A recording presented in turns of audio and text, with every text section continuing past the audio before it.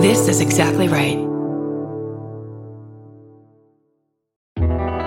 Hello. We want to take a second to tell you about one of our favorite podcasts, Disgraceland. If you like music, pop culture, and true crime, this is the podcast for you. Through host Jake Brennan's deeply researched storytelling, you'll hear all about the lives and crimes of musicians like Jerry Lee Lewis, Jay-Z, the Rolling Stones, and so many more. And now Disgraceland is expanding to include artists, actors, athletes, and other icons from Anthony Bourdain to Andy Warhol. Full episodes are released every Tuesday. Check out Disgraceland on Apple Podcasts, Spotify, or wherever you like to listen. Goodbye.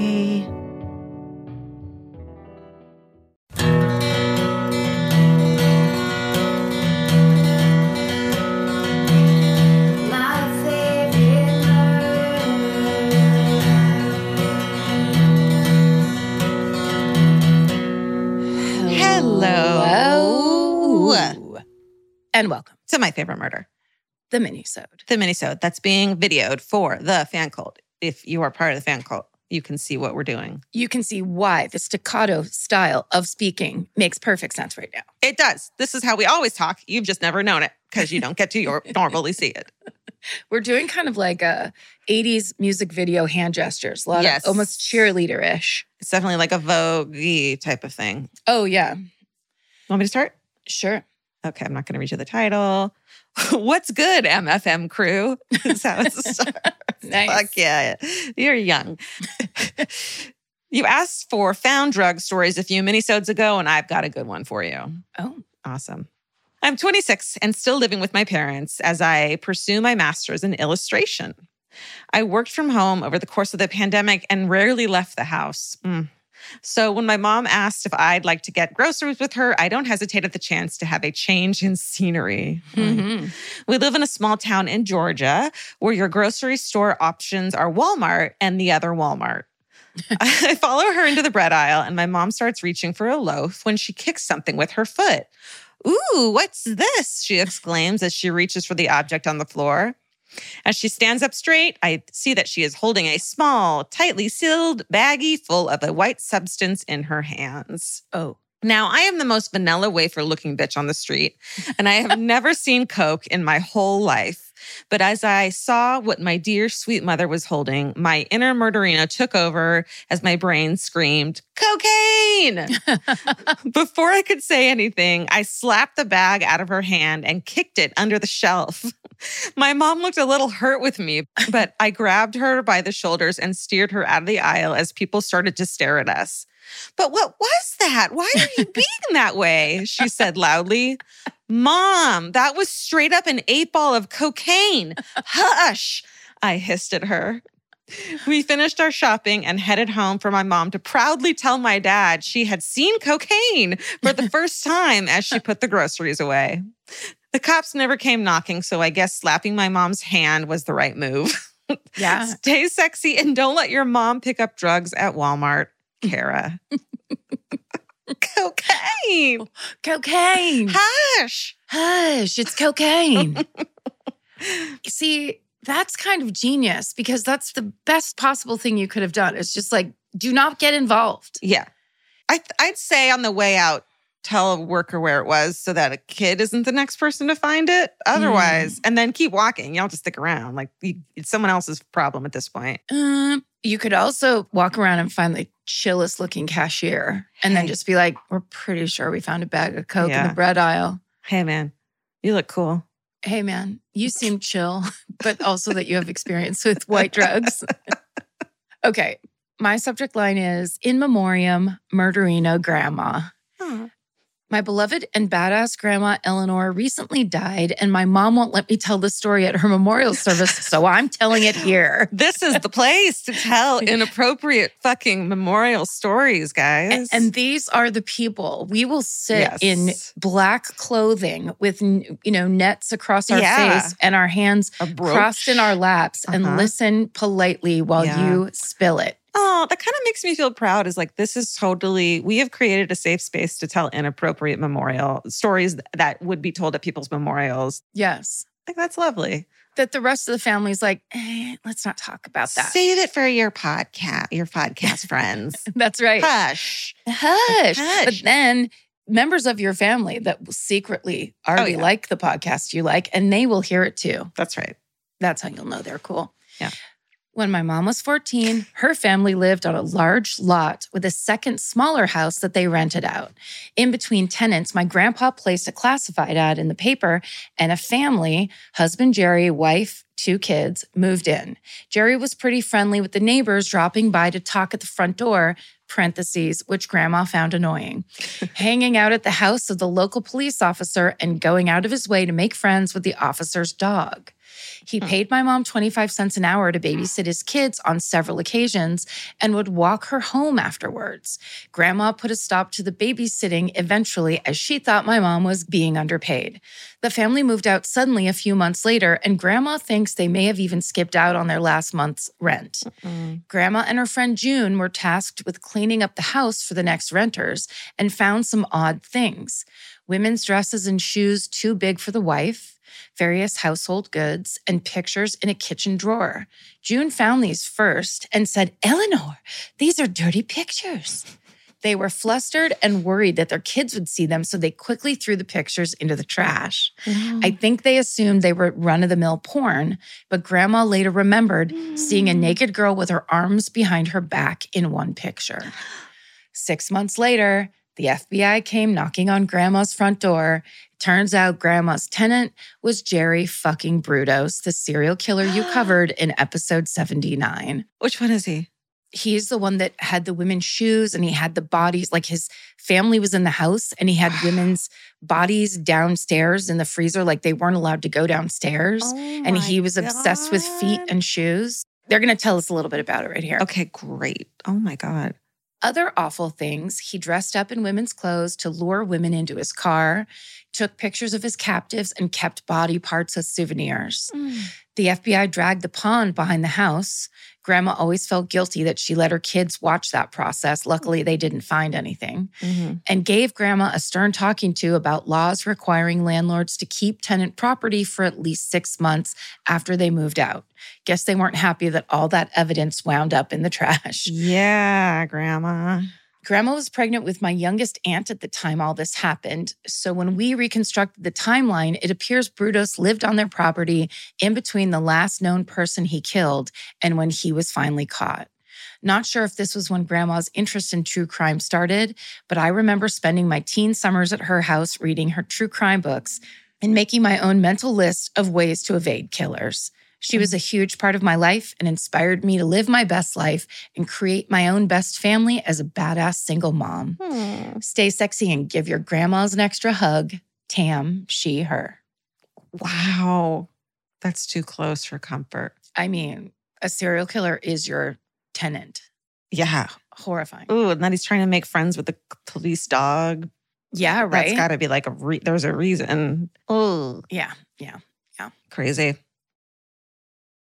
There's something about the sound of an old-timey cash register that really takes me back. I know. It sounds like someone is about to hand me an ice cream cone, but it also sounds like we just sold some merch. That's right. And if you're a Shopify user like us, you know that this sound means you just made a sale. Shopify has helped millions of businesses sell their products online, but did you know they also offer the same support for brick and mortar stores? From accepting payments to managing inventory, they have everything you need to sell in person. So give your point of sale system a serious upgrade with Shopify.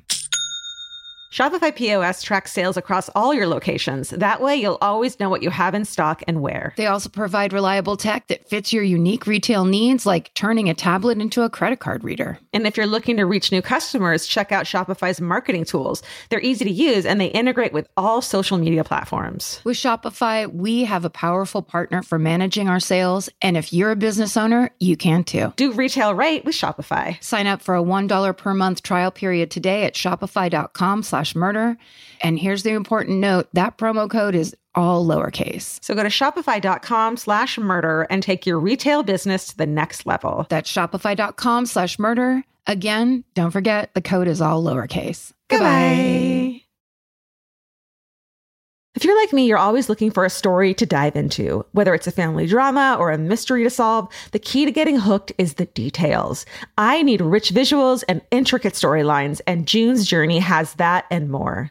June's Journey is a mobile mystery game that follows June Parker, a daring young woman, on a quest to uncover the truth about her sister's murder. This is your chance to test your detective skills because you'll play the game as June herself. Explore beautifully designed scenes from the 1920s, like lavish estates and gardens, and don't forget to keep an eye out for hidden clues. There are twists, turns, and catchy tunes, all leading you deeper into the thrilling storyline. And if you play well enough, you could make it to the Detective Club. There, you'll chat with other players and compete with or against them. June needs your help, but watch out, you never know which character might be a villain. Shocking family secrets will be revealed, but will you crack the case? Find out as you escape this world and dive into June's world of mystery, murder, and romance. It's all just one tap away. Discover your inner detective when you download June's Journey for free today on iOS and Android. That's June's Journey. Download the game for free on iOS and Android. Goodbye. This is called They Are Watching Us. Hello, everyone who makes this podcast, animals included. Being an adult with ADHD, I'm going to do my best to make this short and direct. You don't have to. You don't have to. They don't, by the way. It's okay. Around 2015, I was living in an apartment in Pittsburgh. I rented an apartment on the bottom floor of a 3-apartment building. There were exactly 3 parking spots for each tenant. So after a couple months of living there, I was keen to the vehicles of the other tenants. One day, after returning from work, I noticed a random car in one of the tenants' parking spots. I didn't think much of it and went to get ready to meet my boyfriend at the bar. After a couple hours of drinking shitty beer and Jameson shots, I decided it was time to go home. My boyfriend decided to stay, so I Ubered home and put myself to bed. At around 3 a.m., I woke up to a man about 6 feet tall who I had never seen before, standing at the end of my bed, yelling, "We have to go, they're watching us." I was completely disoriented and thought he was telling me there was a fire. I, for some reason, trusted him and followed him into the laundry room. When we got there, he started pointing at different parts of the room, saying, "There's a camera there, a camera there, a camera there. They're watching us." Realizing there were no cameras, I suddenly snapped out of my fog and realized the man was either on drugs or mentally ill. I ran to my apartment, slammed the door, and realized the deadbolt was actually not working. I sat in front of the door and called the cops and my boyfriend while the man knocked on my door yelling, "They're going to get you." I was so terrified I just sat there in shock. Of course, my boyfriend got there before the cops and saw the man and told him the cops were coming. The man got into the random car I saw, meaning he had been in the building for hours, and took off. When the cops got there, the only thing they did was let my dog out, which ran away due to all of the drama. So after all of it, I ended up running through the streets with no shoes on to rescue my pup, while the cops proceeded to tell my boyfriend they couldn't really do anything except write up a report. Thanks. Anyway, stay sexy and always check to make sure your locks actually work. Aaron. God, that's so scary. It's so scary to think like she went with him because she thought he was trying to help her, yes. Kind of understandably. And also, how did he get in there? It just like because the deadbolt didn't work, or did he open it and break it? I don't know. Yeah, maybe. Yeah. Scary. Scary. Yeah, I'm glad that turned out the way it did. Where totally. Just like, and then you could go back to your apartment and shut the door, and it's just a person who's clearly mentally ill. Right. That's okay. Subject line of this one is a sinkhole story. Yay. Again, just starts. I used to work for a haunted theater, and then in parentheses it says plays and musicals. Okay. Haunted plays and musicals. Got it. But that's not the craziest story the building has. The building is over 100 years old. In the 80s and 90s, it became a comedy club. A lot of now famous comedians perform there. The entire theater was painted and filled with homemade gadgets, almost like a Chuck E. Cheese. The former owner would be the opening act for every comedian who performed. It's very common, very common. Unfortunately, what that entailed was him performing a 15-minute hip-hop breakdancing number. Ooh. Yep. Yeah. Local jokes get local work. Apparently, he had won a dance competition in the 80s and decided to ride that for everything that it was worth. Sure. He eventually got to the point where he was not running the club properly and the business dwindled. So he returned to the only logical solution, heroin. At one point, he decided to burn the theater down for the insurance money. Logical thoughts. Logical heroin brings logical thoughts. That's right. He set the fire, it burned a hole through the wall, and then caught the building next door on fire and burned that down instead. Oh. By this point, the business was obviously dead. He eventually disappeared and was never heard from again. Soon after, a delivery semi-truck pulled into the parking lot behind the building, and then the entire parking lot collapsed and turned into a fucking sinkhole. It turns out the old owner had lost his house, but not the club, so he decided to dig tunnels and rooms under where the parking lot was. What? And was living there for a while, and no one had any idea. Holy shit. The city eventually came to fill the hole. Their solution was to fill it with sand and then put a piece of plywood over the hole he used as the entryway in the theater's basement. So if you ever move the piece of plywood, which was not looking very stable even when I worked there, goodbye parking lot. And then it's just signed R. Wow. I mean, I didn't even need a sinkhole. That was a really interesting story. And then sinkhole was like the ending number of the song. Yes, it was. It was kind of like if somebody was telling me that story in a bar, I'd be like, when they got to the sinkhole part, I'd be like, really? Come on. Yeah, that's ridiculous. Are you just enjoying telling this story and just having attention? I wonder where he is now. Crazy. Wild. Heroin. He's in a side tunnel that no one noticed. Waiting. Yeah. Waiting for his big break to come back. Dancing his ass off. Yeah.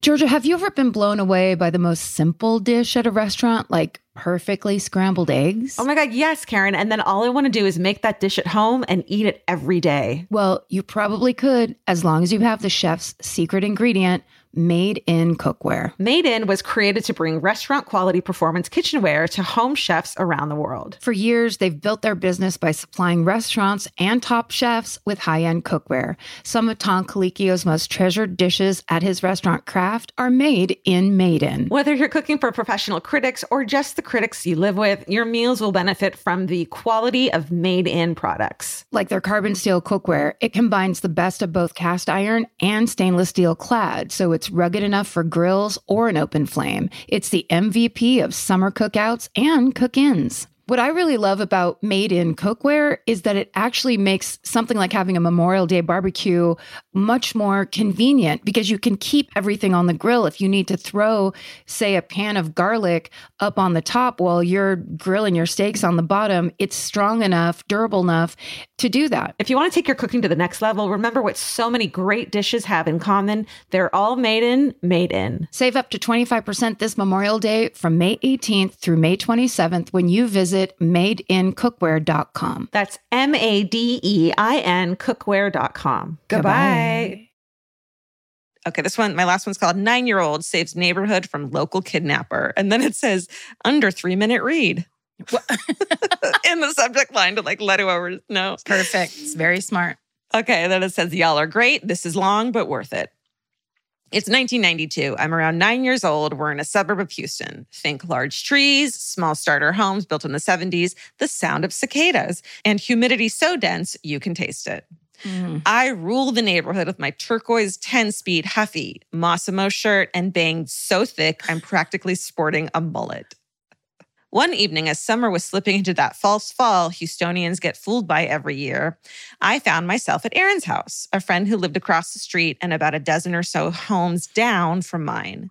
My parents had called and said it was time for me to come home. I begrudgingly said my goodbyes, headed outside, and hopped, helmetless, onto my trusty Huffy and rode off. It was just past dusk. Streetlights had been on for a while, my usual cue to come back home, so I picked up the pace a little. As I contemplated whether or not I needed glasses, I did. The streetlights hazy and most objects ill-defined, I noticed in the distance the unmistakable, however fuzzy, outline of a man approaching from the other side of the street. As he got closer, I could see he was wearing a hoodie, carrying a flashlight and a small jacket. A budding murderino, I immediately thought, he's out looking for kids to kidnap, and he's going to use that jacket to disguise them. Which makes sense. Put another jacket on them. They're looking for a kid with a different outfit on. It's like, nope, just sweaty kids wearing 2 jackets. Yeah. At this point, he was still about 10 yards ahead of me, but was now making his way to the middle of the street as if to cross to the other side and, of course, intercept me. No sooner had this thought popped into my head did he look up, lock eyes with me, lift his flashlight under his face like he was going to tell me a ghost story, and whisper/holler in a sickly sweet, dripping with honey voice, "Come here, little girl." I screeched that huffy to a stop, whipped it around and started pedaling as fast as I could back to my friend's house, screaming at the top of my lungs, "Kidnapper! Kidnapper! Kidnapper!" like I was Paul fucking Revere. As I got to Aaron's front yard, I flew off my bike. I recall it continuing to roll after my dismount and smashing into her garage. I ran up to the front door and started banging wildly while screaming, tears of fear welling up in my eyes. "Let me in, he's going to take me." The door swung open. I ran inside and went straight to the phone because not only did everyone have a landline in the 90s, we all knew where our friends' landlines were located. Ignoring Aaron's mother's questions, I confidently dialed 911. I wasn't about to waste any time telling Lorraine any details. I had my body, an entire neighborhood to protect. As the operator answered, I heard rapid, forceful knocking on Aaron's front door. "He's here," I shouted while clutching the phone with both hands. The receiver pressed against my face like I was in a poorly written horror film. "He's here." I repeated through sobs. The 911 operator on the other end of the line asking for information I was emotionally unavailable to give. So much for saving the neighborhood. I don't recall exactly what happened next, only that in a matter of seconds, my father was hugging me and repeating his apology over and over and over again. Oh, Apparently, he realized I would be riding home a little later than was normal, and with the false fall chill in the air, he thought I might need another layer as well as some company. What a prince. Not realizing the frenzy his horribly ill-conceived prank, "Come here, little girl," would set off, he figured it would be funny to, I don't know, pretend to be a napper of kids. Maybe subconsciously he was testing me to see how I would react. Who knows? My parents were 3 kids deep, only in their late 20s at this point, and flying by the seat of their goddamn pants. SSDGM, and don't assume kidnappers are too dumb to follow you to a friend's home and knock on their front door. Natalie. Oh, Natalie. I hope you bring that up all the time at family dinners. It's so funny. Because also it's like, if you think about it for 1 second, like a kidnapper's not going to be like, it's almost like it's so beyond creepy that you should have gotten it real time. "Come here, little girl." Yeah. He's assuming you can see his face. Right. And I'm sure she went to the ophthalmologist after this and it was like, yeah, she needs glasses. She needs glasses. And therapy, actually. Therapy now, too. Now. And that to the bill. Oh, that's really funny. I love it. Okay, here's my last one. Okay. The subject line is baby teeth, short and haunting. And then it just starts. "I talk to the same 5 people almost every day. Those aren't necessarily conversations, but just the furious exchange of kooky things found on Instagram. One of these people is my mom. The content of these messages will usually range from a picture of a mushroom/plant I think that she might like, in which she may return a video of an ostracized dolphin with scoliosis that finds acceptance amongst a pod of whales. You know, mom stuff." This is like describing social media to a T. Entirely. That's completely how my sister and I communicate. It's just her sending me TikTok videos. One day I sent a video of a couple who sprinkle wildflower seeds, indigenous to the environment, of course, around town to help save bees and restore beauty to the land. Aww. My mom's response? "Last year I was cleaning out the drawers of y'all's old rooms and I found multiple containers of y'all's baby teeth. I didn't want to throw them in the landfill. I decided to sprinkle them around the neighborhood on one of my walks." Sprinkle? Okay, go on. And then it just says, all caps, "Not the same thing, Mom." While it's nice to have a mom who finds my rotting baby teeth to be too precious to be put in a landfill, I do have sympathy for the people who may stumble upon 3 kids worth of baby teeth. Oh my God, that's so true. I keep finding baby teeth in my neighborhood. That'd be so scary. What's going on? It's so out of the blue. Or what if someone was looking out their window and saw her, this like older woman's been sprinkling baby teeth? Do I call the cops? It's also so many teeth. It's almost 100 teeth. That's a lot of teeth. Stay sexy and save the bees, not your kids' baby teeth, Shannon. Wow. Epic. Oh, wow. What's the weirdest thing you found that like didn't belong in your neighborhood or like somewhere? Like you went to pick something up and you thought it was a this and it actually was a that. And then now something nefarious is going on. Send us your stories. People are like, I saw a red balloon come out of the sewer. And so I clumbed down there. And there's a big spider alien. Life's been real rough since then. Send us any story you want at myfavoritemurder@gmail.com. And thanks for writing and just listening. Even if you don't send stories, we still like you. You can withhold for the rest of your life and we'll still love you. The same as Shannon and everybody else that sent in emails. That's right. But only as long as you stay sexy. And don't get murdered. Goodbye. Goodbye. Elvis, do you want a cookie?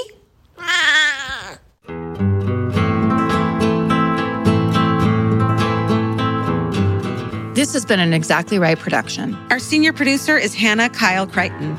Our producer is Alejandra Keck. This episode was engineered and mixed by Stephen Ray Morris. Our researcher is Gemma Harris. Email your hometowns and fucking hoorays to myfavoritemurder@gmail.com. Follow the show on Instagram and Facebook at myfavoritemurder and Twitter at myfavemurder. Goodbye.